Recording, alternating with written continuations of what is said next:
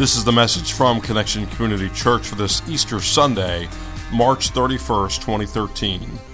Jesus, Uncontainable.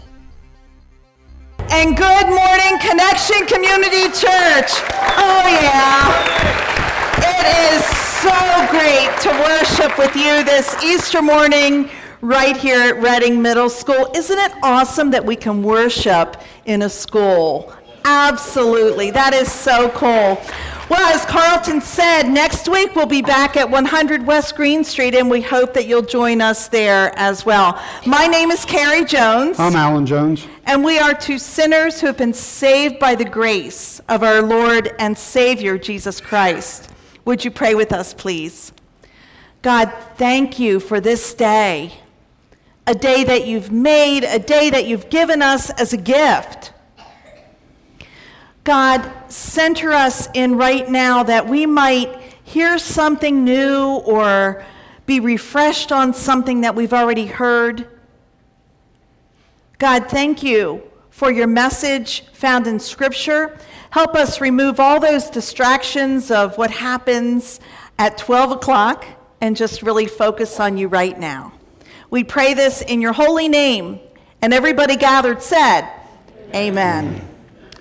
Amen. Limits. We live in a world of limits. When you drove in this morning, you probably passed some signs on the road that said or indicated a speed limit. Hopefully you limited your speed as the sign indicated, but we don't always do that, do we, Carrie? No, we don't. Limits.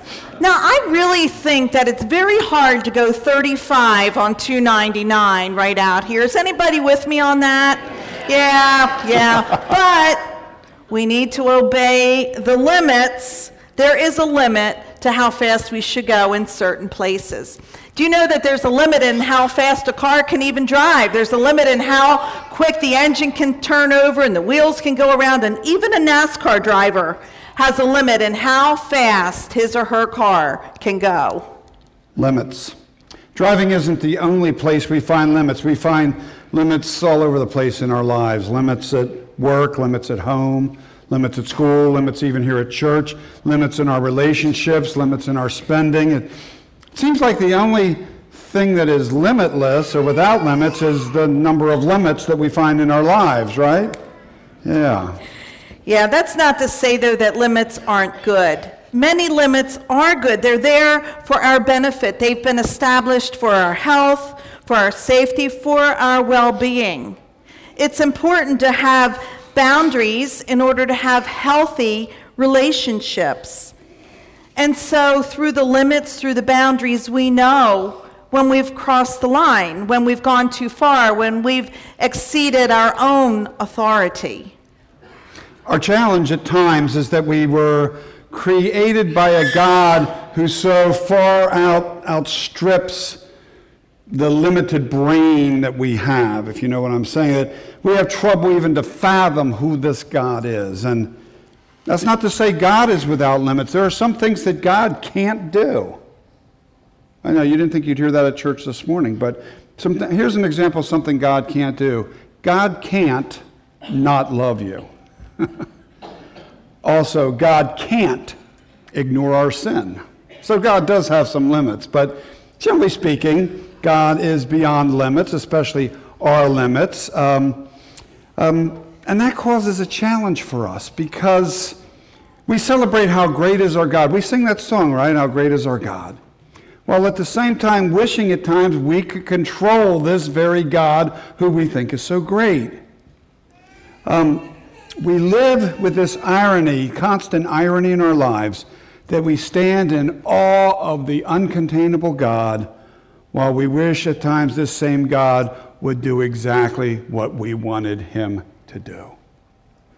Last Sunday, we gathered together and we celebrated something called Palm Sunday. That's in the Bible, and it tells us of what happened as Jesus was coming into Jerusalem that last week of his life. He was given a hero's welcome. People were waving palm branches and spreading their cloaks out for him to walk on. It's like he was this rock star.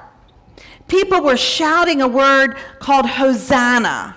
Hosanna, it's a Hebrew word used to mean praise God, or it says save us. That's what Hosanna means, save us. They saw Jesus as Savior, as God's instrument for their salvation. They were not putting limits on their shouts that day as they were waving him and greeting him along the way. But the Pharisees were in the crowd. Pharisees are religious leaders who are experts in the law. And they told Jesus to silence, to make his people quiet. Well, Jesus said he could not, even if the people were quiet, even the rocks would cry out. In other words, this outcry for Jesus was uncontainable. Say that word with me. Uncontainable. Even though the leaders wanted it contained, he was uncontainable. Yeah, they wanted to contain. They were feeling pretty threatened by this preacher from Galilee. He didn't follow the rules. He didn't do things the way they'd always been done. They didn't like that the way he wanted to do things. In fact, he called them to task at times for doing things the way they did them, the way they thought, the way they understood things should be done. And the bottom line, as we said, is they couldn't contain him. And so they tried to figure out a way to shut him out, to shut him down, to shut him up. And so they decided that the best way to put an end to this wild, crazy preacher from Galilee was that they could contain him by killing him. And so that's what they did. They crucified him, and he died hanging on a cross. And he was placed in a tomb, freshly cut in the rock, with a huge stone rolled in front of the opening. It was over, or so they thought. His followers, his disciples, figured it was over too. It had been a pretty good run. It was 3 years. 3 years together where they were following Jesus and watching Jesus heal the blind man, heal the woman with the hemorrhage, heal the person, cast demons out. Healing after healing, miracle after miracle. So much so that some of them would hardly even have believed it if they hadn't seen it with their own eyes. But now it was over. Jesus had been arrested, beaten, nailed to a cross, died, and was buried. A stone covered the entrance of the tomb. The end. Or so they thought. That's why they were so surprised with what they found at the tomb on that third day. Here's how Mark describes it in his story of Jesus found in the second half of the Bible. Mark writes this: when the Sabbath was over, Mary Magdalene, Mary, the mother of James, and Salome brought spices so that they might go to anoint Jesus' body. Very early on the first day of the week, just after sunrise, they were on their way to the tomb, and they asked each other, "Who will roll the stone away from the entrance of the tomb?" But when they looked up, they saw that the stone, which was very large, had been rolled away. As they entered the tomb, they saw a young man dressed in a white robe sitting on the right side, and they were alarmed. "Don't be alarmed," he said. "You are looking for Jesus the Nazarene who was crucified. He has risen. He is not here.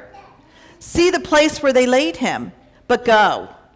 Tell his disciples and Peter, he is going ahead of you into Galilee. There you will see him, just as he told you." Can you even begin to imagine what must have been going through their heads at that point? I mean, dead is dead, and that is exactly what they expected to find that morning when they ventured to the tomb. First of all, they expected the stone to still be in place. From what we read, they estimate that stone weighed between 1.5 and 2 tons. That's between 3,000 and 4,000 pounds. That's the weight of a Chevy Impala. That's a big stone. What did you Google to get that information? Well, I first Googled Honda Civic. But a Honda Civic only weighed about 2.5 or 2,500 pounds. I thought, okay, I'll bet a Chevy Impala is just about the right size. And you know what? It was. Chevy Impala, way too big for a couple of guys to move by themselves. And they use levers, from what we read, to move the stones like that into place. But plus, as we read in the book of Matthew, orders had been given that the tomb would be made secured, sealed, so that no one could steal this body to make it look like he had risen from the dead. Now, this Roman seal was affixed to the stone that secured the tomb. The seal stood for power and authority of this Roman Empire, and breaking the seal meant automatic execution by crucifixion upside down. That's pretty serious. And so anyone trying to move that stone from the tomb's entrance would have broken the seal and thus have incurred the wrath of the Roman law. Now, in addition to this, a Roman guard had been placed at the stone to make sure that nothing would happen. And certainly the guard would not have fallen asleep with torture and death on his mind. Well, for many reasons, when the disciples, when the followers, when they got to the stone that day, to the grave, they expected the stone to be right there in place. Next, even with the stone moved when they came to the grave, they still expected the body to be there. That's why they were going to anoint Jesus' body with spices. That was a ritual that they did. And see, it was on that morning because when Jesus died on the cross, it was so late in the day, and the Sabbath was about to begin. The Sabbath began at sunset. It was so late in the day, by the time they got him off the cross, they barely had time to get him in that tomb. There wasn't time to anoint the body with spices before the Sabbath began. And so they had to wait until after the Sabbath, until the beginning of the first day of the week, which it is, as we're talking about this morning. That's what they were doing there. Can you imagine what must have gone through their brains, not only when they saw the rock was open, or the tomb was open, but when they went inside and found not the dead body of Jesus, but instead a young man, an angel of the Lord, dressed in a white robe, telling them Jesus has risen. In John's telling of the story in the second part of the Bible there, the strips of linen that had been used to wrap the dead body of Jesus were lying there. The burial cloth that had been wrapped around Jesus' head was folded by itself, separate from the linen. Can you imagine their brains had to be spinning because this is so different from what they expected to find when they went to that tomb that morning. Well, it took the disciples a while to comprehend what had happened that Easter morning. Looking in the empty tomb, they didn't fully understand what had happened. They didn't really completely comprehend even what they were looking at or not seeing. You see, they were looking with limited vision. Limited vision, with eyes that are used to seeing limits in this world. It took some of them some time and some later meetings with the risen Christ, with Jesus, to fully understand that Jesus could not be contained. The grave could not contain him. How absolutely uncontainable Jesus is.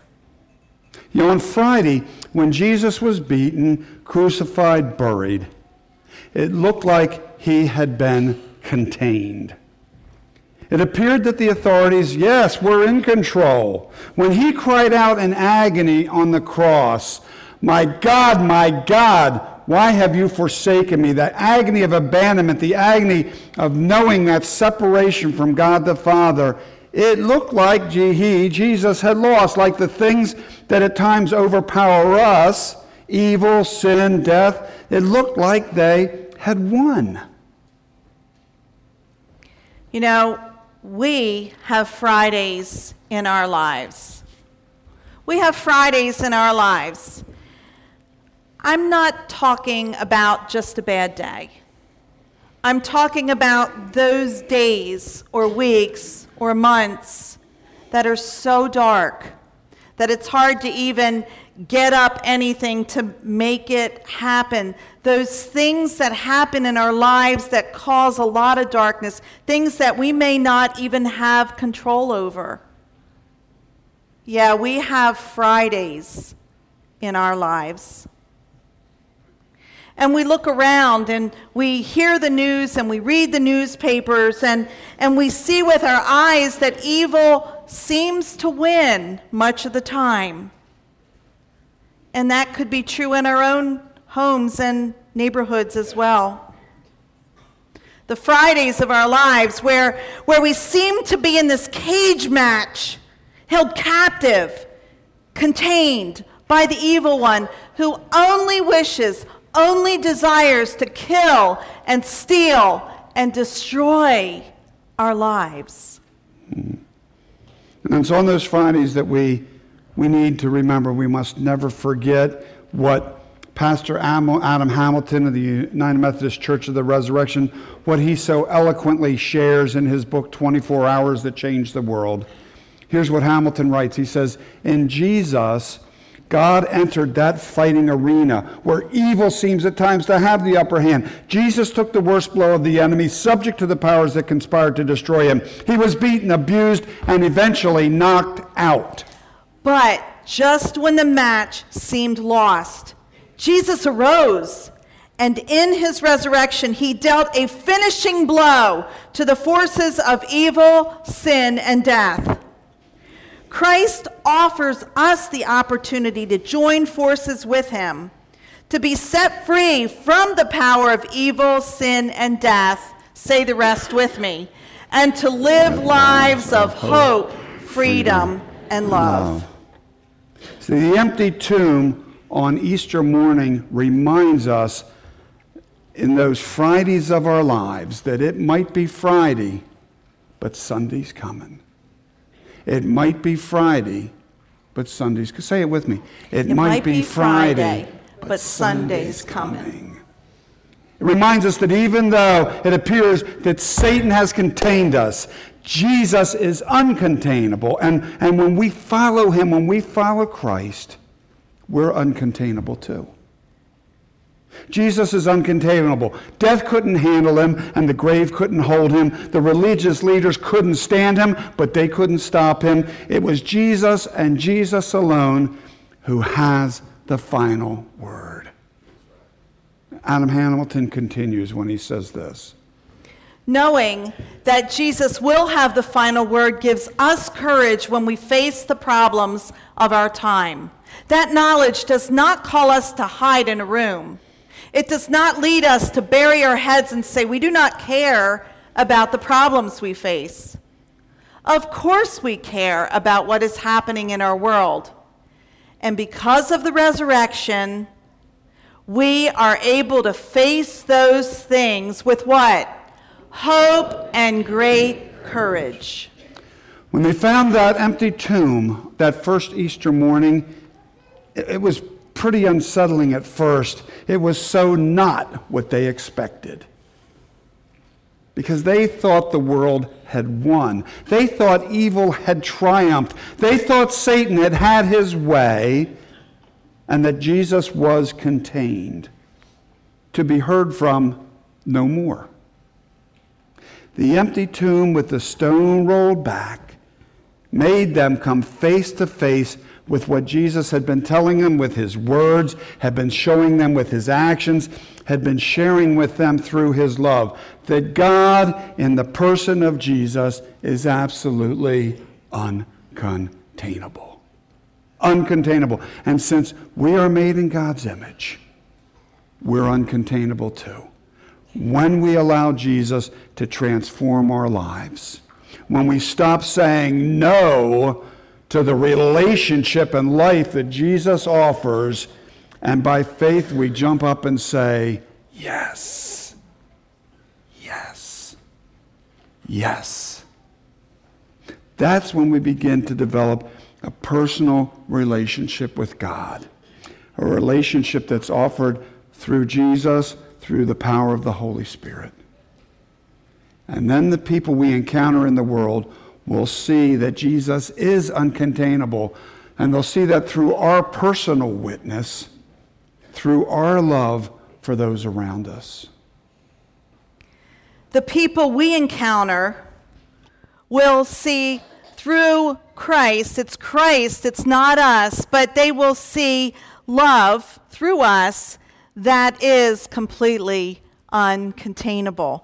The love that we share as Christians, as followers of Christ, is the sacrificial love of Jesus. It's a God-powered love that calls us as Connection Community Church to continue to reach the people in New Delhi, in the poorest slums, so that they know that God is real, that they matter to God. It's a love that has us touch the heart of a child across the world through a shoebox filled with toys and other kinds of goodies. It's a love that gives us resources to make a difference by buying mosquito nets so that children don't die of malaria over in Africa. It's a love that we share in our community, in our schools, in our workplaces. It's a love that can explode. It's a love that you just can see and feel because it's palpable when you're around someone who has the love of Jesus.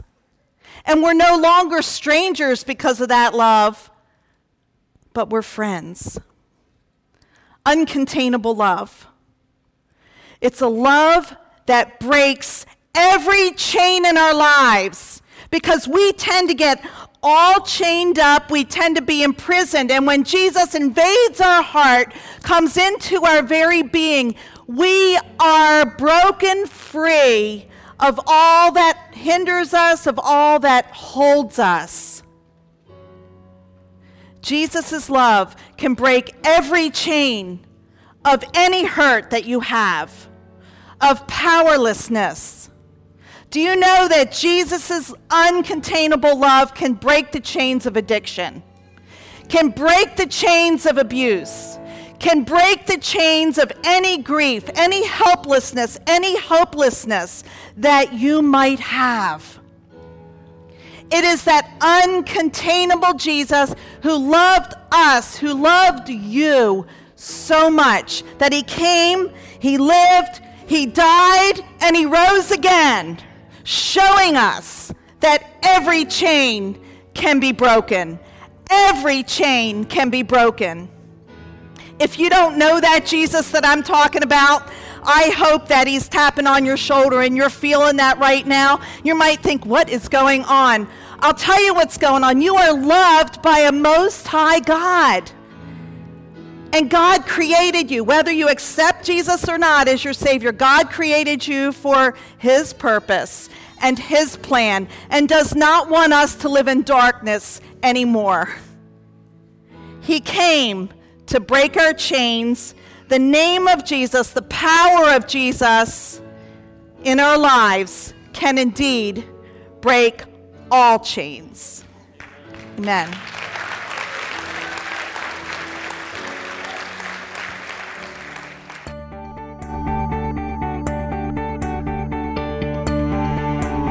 Thank you for joining us for our podcast. For more information about Connection Community Church in Middletown, Delaware, please visit our website at at www.connectioncc.org. You can also call our church offices at 302-378-7692. Connection Community Church, connecting people with Jesus and the life that He offers.